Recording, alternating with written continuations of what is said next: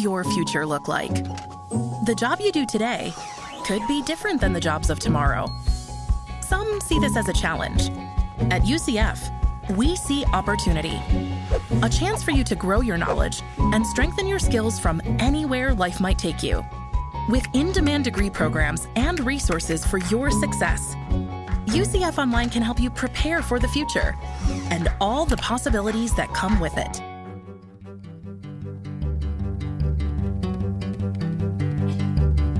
From the University of Central Florida's Center for Distributed Learning, I'm Kelvin Thompson. And I'm Tom Cavanaugh. And you're listening to Topcast, the Teaching Online podcast. Hey, Tom. Hey, Kelvin. Sounds like you got your professional radio guy voice going today. Yeah, you're listening to Topcast. Coming at you live, spinning the hits here at 7:45. We got a traffic on the nines. You and I, we could be the morning zoo of online learning. Or the afternoon zoo. I don't know. It's just after a general zoo. Unkempt zoo. Yeah, that's probably the theme there. There's a callback. I haven't thought of it in a long time. You might remember this too. On PBS, of course, there's Sesame Street. There's Mr. Rogers, Via Alegre. But there was also the New Zoo Review. It's the New Zoo Review, coming right at you. Oh, yeah. I remember the New Zoo Review. I loved it. Zoom. The hippo, Henrietta Hippo. Was it Henrietta Hippo, yes. Yeah. Oh, my God. Yeah, that was all good. That's good stuff. That's what I think of. So if I could be that kind of online learning zoo, I'm okay. That's a good zoo to be in. I'll take that kind of a zoo. That's a good zoo. Yes. You know, all right, go ahead. I was just going to say, you know what they do in zoos? They drink coffee. I was wondering how you were going to get there, but I didn't see it. I still don't, because I don't know that that's true. I probably should have let you talk. It's all right.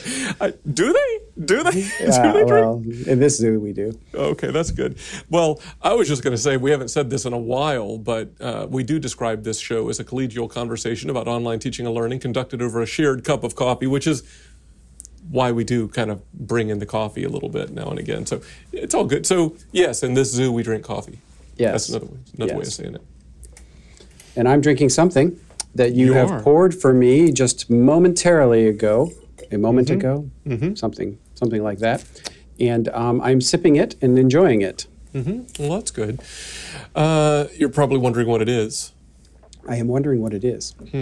Well, today's coffee, Tom, comes to us from Topcast listener, former guest, and OLC colleague, Dr. Jessica Knott. Jess had a hometown roaster, Strange Matter Coffee in Lansing, Michigan, ship us this light-roasted, single-origin, natural-processed Ethiopia from the Sidamo region. We've had a variety of Ethiopian coffees over the years on the show, and we've discussed previously that with a few distinct growing regions and unique flavor profiles, Ethiopian coffees have a well-deserved reputation for being among the best in the world. So, how's the coffee? And could you find a connection to today's topic in there somewhere? I like the coffee.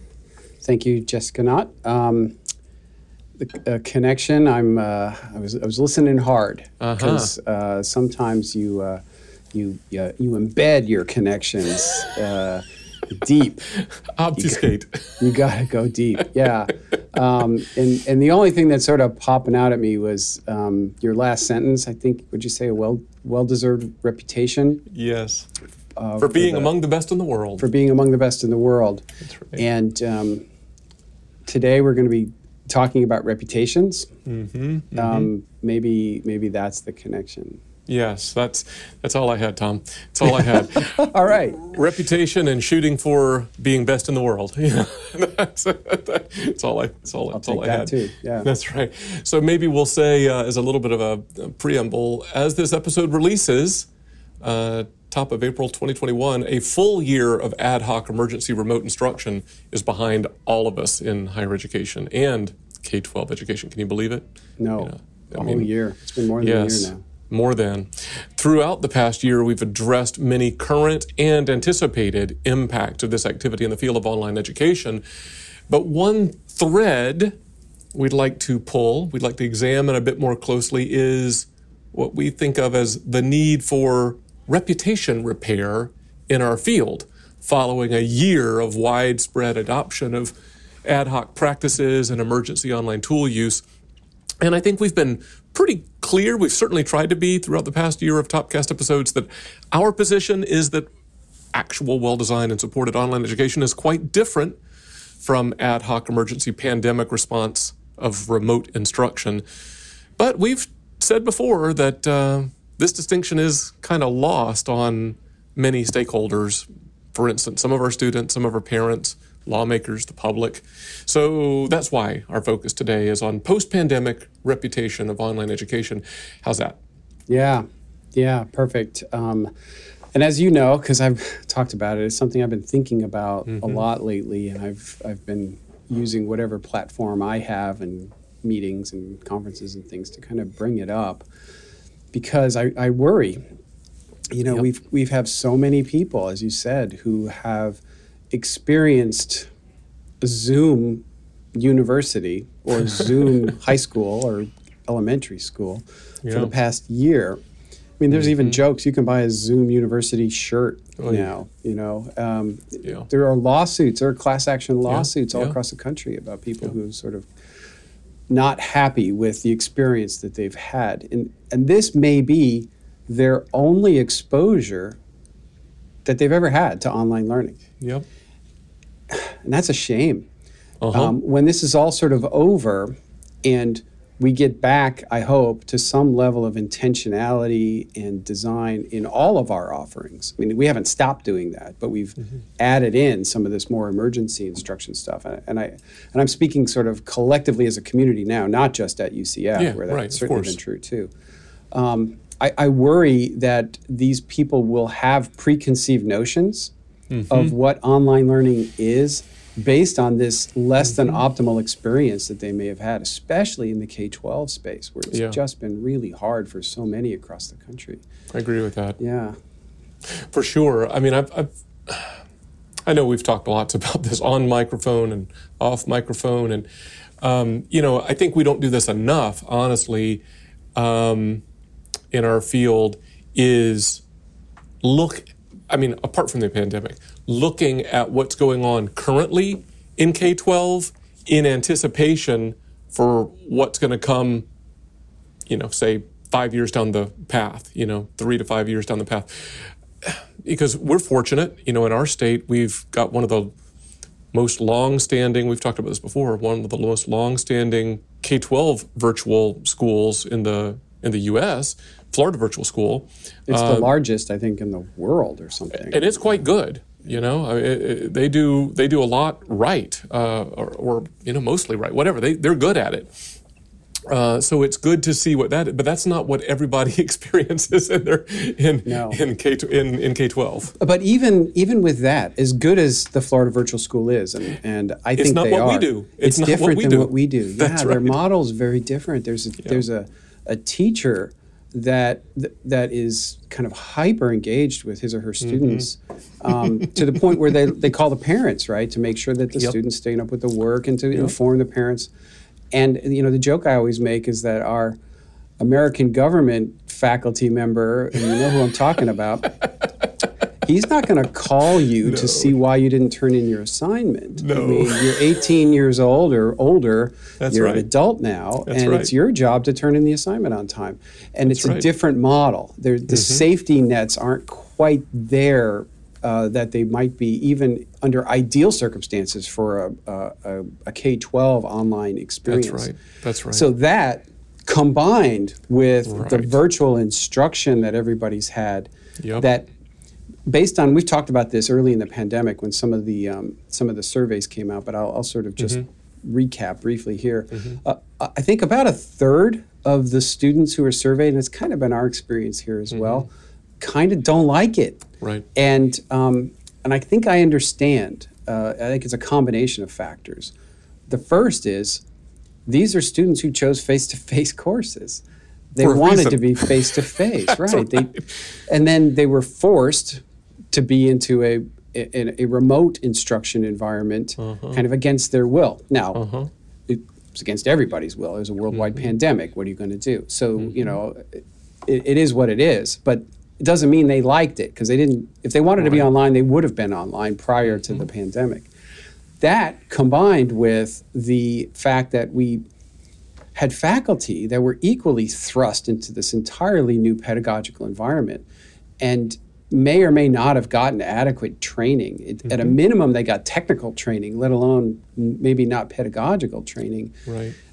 So they're probably, through no fault of their own, not awesome at it yet. So you got a bunch of students who didn't want to be there in the first place and faculty who are still figuring it out. It's probably not a recipe for the best possible educational experience. And I understand some of the dissatisfaction. And honestly, I think that we've done as well as we have as a community. I think UCF in particular, we've done very well, if I could brag a little on our university. But in general, across the country, the fact that we've done as well as we have is a testament to creativity of faculty and the support of online learning units and others. But that doesn't mean everybody liked it, right? And so that third of people, especially high school students, are showing up in our doors this summer and fall with a kind of their arms crossed and their face frowny and saying, you know, online learning sucks. I don't want that. And we're going to have to somehow reset those expectations to say, yeah, maybe what you experienced wasn't optimal and you didn't like it, but that's not what we do here. And if you're going to be online, it affords an awful lot of advantages and convenience and even academic success to you, and it's not what you're expecting.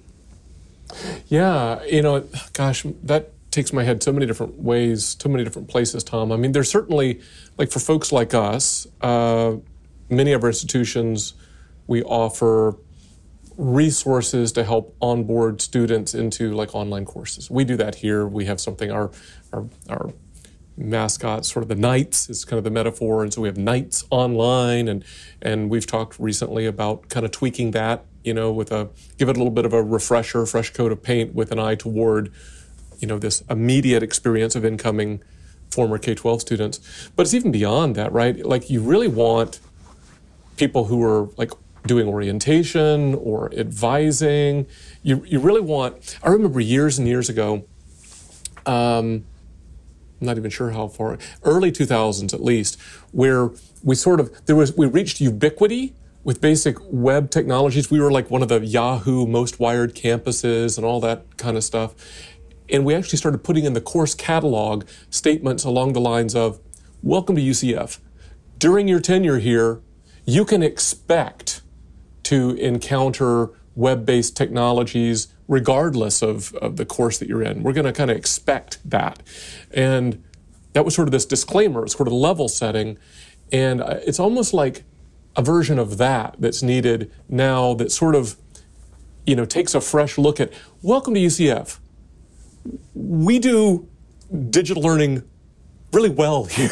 Right. We're going to expect you to engage. It's a lot of offerings here. It's not what you had back in K-12 or wherever, right? And that's tough to try to get everybody on that song sheet.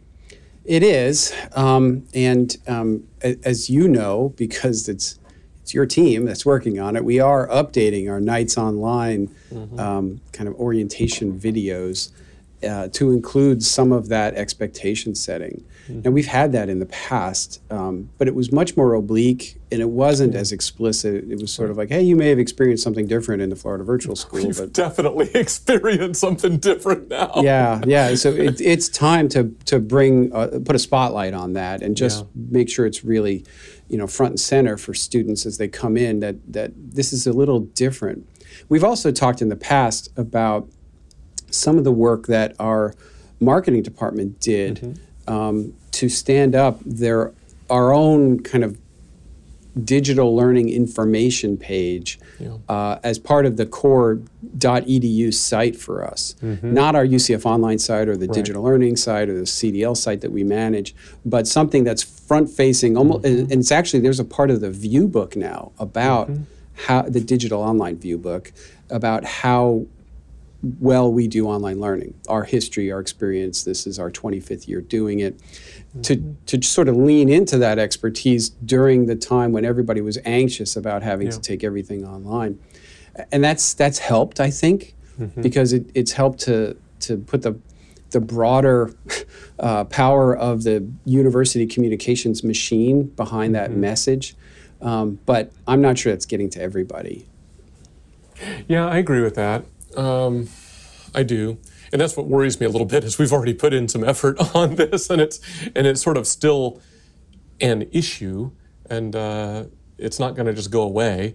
And that's even just in our own institutional context, just like the institutional context of our listeners. But then there's sort of our broader kind of higher ed context, and kind of the reputation of online and digital learning broadly across the U.S., across the world. You know, we've talked about this. You've sort of put out there that, you know, we really need kind of a bigger push, you know, across the industry. Maybe an opportunity for a lot of folks to collaborate, maybe a number of professional associations somehow to do a version of what you just described at our institution. You know, how do you take that big message way out there? We know something about online education. We do it well. Here's what the data say. Yeah, agreed. I've sort of described it as we need sort of a national PR campaign that can maybe do some of this lifting with the media and policymakers and parents. I mean, it's across the board of people who I think have a certain set of expectations based upon the experience of the past year that it would be good to reset. It reminds me a little bit, many years ago, I was asked by Diana Oblinger, when she was president of EDUCAUSE, to join a group that was writing kind of a policy white paper across a bunch of different higher ed organizations like OLC and UPSIA and WCET. There's a whole bunch of them. I think it was Jarrett Cummings and I were the EDUCAUSE people, and it was to accomplish something like that, about sort of the value proposition of online learning that could be shared with policymakers. We all met at the UPSIA office. No, we met at Cooley's offices in DC, I think, when they existed, I guess, as a law firm. And it was really targeted at sort of that Washington corridor of policymakers.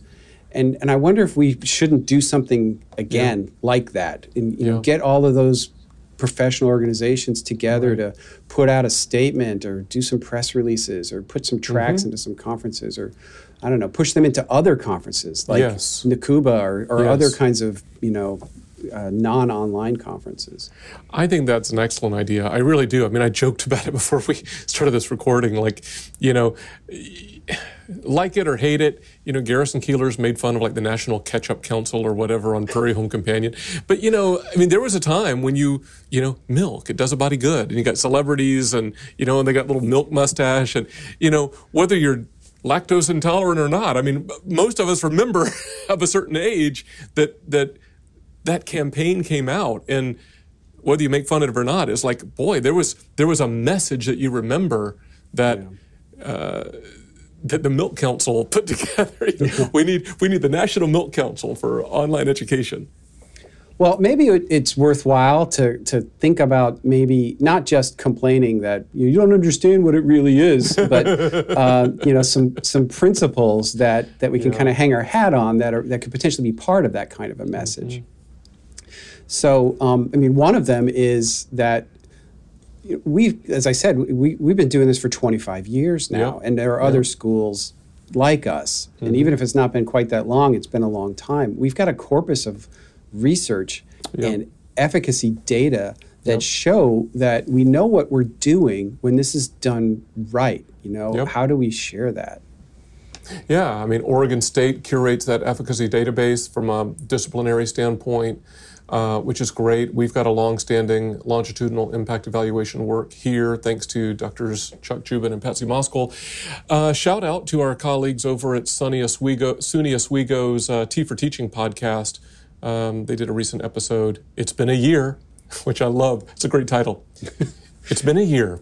And it's been a year. Yeah. And, you know, and they make a good, strong defense of kind of real online education as differentiated from, you know, this more recent stuff. I think that's all good. You know, we've got our own Teaching Online Pedagogical Repository, where we anchor down to professional practice and research literature. There's lots of stuff. Tanya Justin's data work, you know, that National Center out of University of Wisconsin-Milwaukee that she runs. We have lots of stuff that we can offer up. Shout out to our own Teaching Online Pedagogical Repository. Yes. topper.online.ucf.edu. Yeah, that's right. Yep. And another aspect of this, and you sort of alluded to it a little bit as you were talking about sort of the lack of understanding of what we really do. And it's something I've dealt with a lot because I've had to write letters to parents or respond to messages from parents. Mm-hmm. And there has been a theme that when students who maybe haven't experienced online learning before have been placed into our what we would call high quality online asynchronous courses, that they're quote unquote having to teach themselves. I hate that. Yeah, and that they're not getting their money's worth. The faculty have abdicated their responsibility and they're not doing anything, and they've abandoned the course, so to speak. It's just, here's a bunch of materials, go teach yourself. Like, here's a book, go teach yourself. And of course, we know that's not the case, but it's based on a mental model of I think you said this, telling isn't teaching and listening isn't learning, right? Yeah, that's right. And that's what goes through my mind when I think about these situations, because they've got this mental model of a lecture hall, say, yeah, and a faculty member in the front, sage on the stage, just talking at you, filling up the receptacles of knowledge while they all sit there dutifully say that 10 times, absorbing the wisdom from the front of the room, and that equals learning. And so, of course, the analog online for that is, okay, you're on Zoom. You talk at me, I listen. It's just like the classroom. Mm-hmm. Well, maybe it's better in an asynchronous course that's been well intentionally designed, that has engaging media and pedagogy and discussions and other kinds of things. And how do we reset the expectations around the co-construction of learning, around constructivist pedagogy, without sounding defensive? It's something that I've tried to walk a line on. It's hard. Yeah, it is hard. I get that. And you and I were talking a little while ago before we hit record that I just left a session earlier today that Tanya Justin was doing within the Blended Learning Summit at the OLC Innovate 2021 conference. And she shared a construct which I liked a lot. I can't remember if I've seen it before or not, but she described it as like 4 dialectics, right? 4 continua, right? 4 domains, technology, time, space, and pedagogy. And she was talking about blended learning, but there's a range in each of those. And she said, the first 3, like technology, you're kind of at the midpoint. It's a blend. Time and space, there's a midpoint because it's a blend. But pedagogy, it kind of ranges from like passive to active. You want active. And right. I think that's true of all of our modalities, whether it's fully online, gosh, even fully face-to-face, but we don't act that way. Right. We in face-to-face, we talk about active learning like it's an unusual thing. Online, I think we've lost this. I think we've lost ground on this over the last couple of decades. But, when we started out, the assumption was, like you said, co-construction of knowledge, constructivist. The expectation by default is you're more active than you would have been in a traditional face-to-face course. Right. So that's different. That's not fill their heads with knowledge. Right. Yeah. And then, there are advantages to asynchronous flexibility that work for the non-traditional learner, or even for traditional learners with non-traditional demands on their lives, whether it's work or, even, I don't know, you're an intercollegiate athlete, or you're in student government or fraternity life or something, sorority life, whatever, that puts demands on your time, and it gives you some flexibility if you have an asynchronous class. Yes. If you don't have an asynchronous online class, if it is just log into Zoom at 10 o'clock on Thursday and get lectured, you eliminate half of that flexibility. Yeah, you're singing my song. I mean, I've been, as you know, bemoaning this for a while. I think we have to be open-minded post-pandemic about seeing things new and being open to the role of synchronous online teaching and learning, and how our experience with synchronous have done well can mutate some of our existing digital learning modalities, but we must not do that in a way that disadvantages, students who have benefited from 2.5 decades of doing it well, the asynchronous way. Yeah, agreed. So I don't know if we want to belabor it any more than we already have. Yes, I do. Let's beat that drum some more. Yeah, but I don't know. Here's official, for those who are listening who might be in positions of authority at our various professional organizations.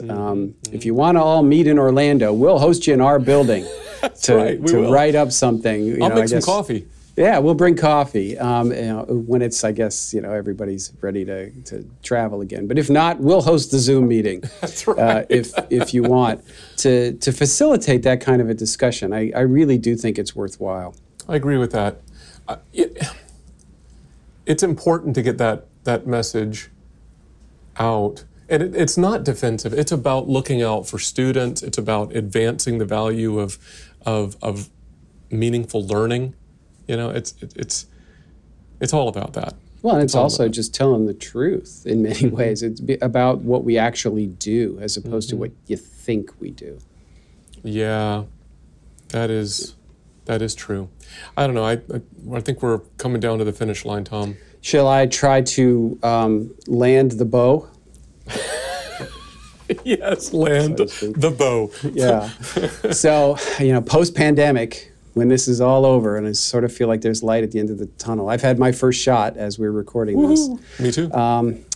There will be a far larger group of people who have firsthand experience with or even indirect knowledge of what they consider online education as a result of what we would call remote instruction.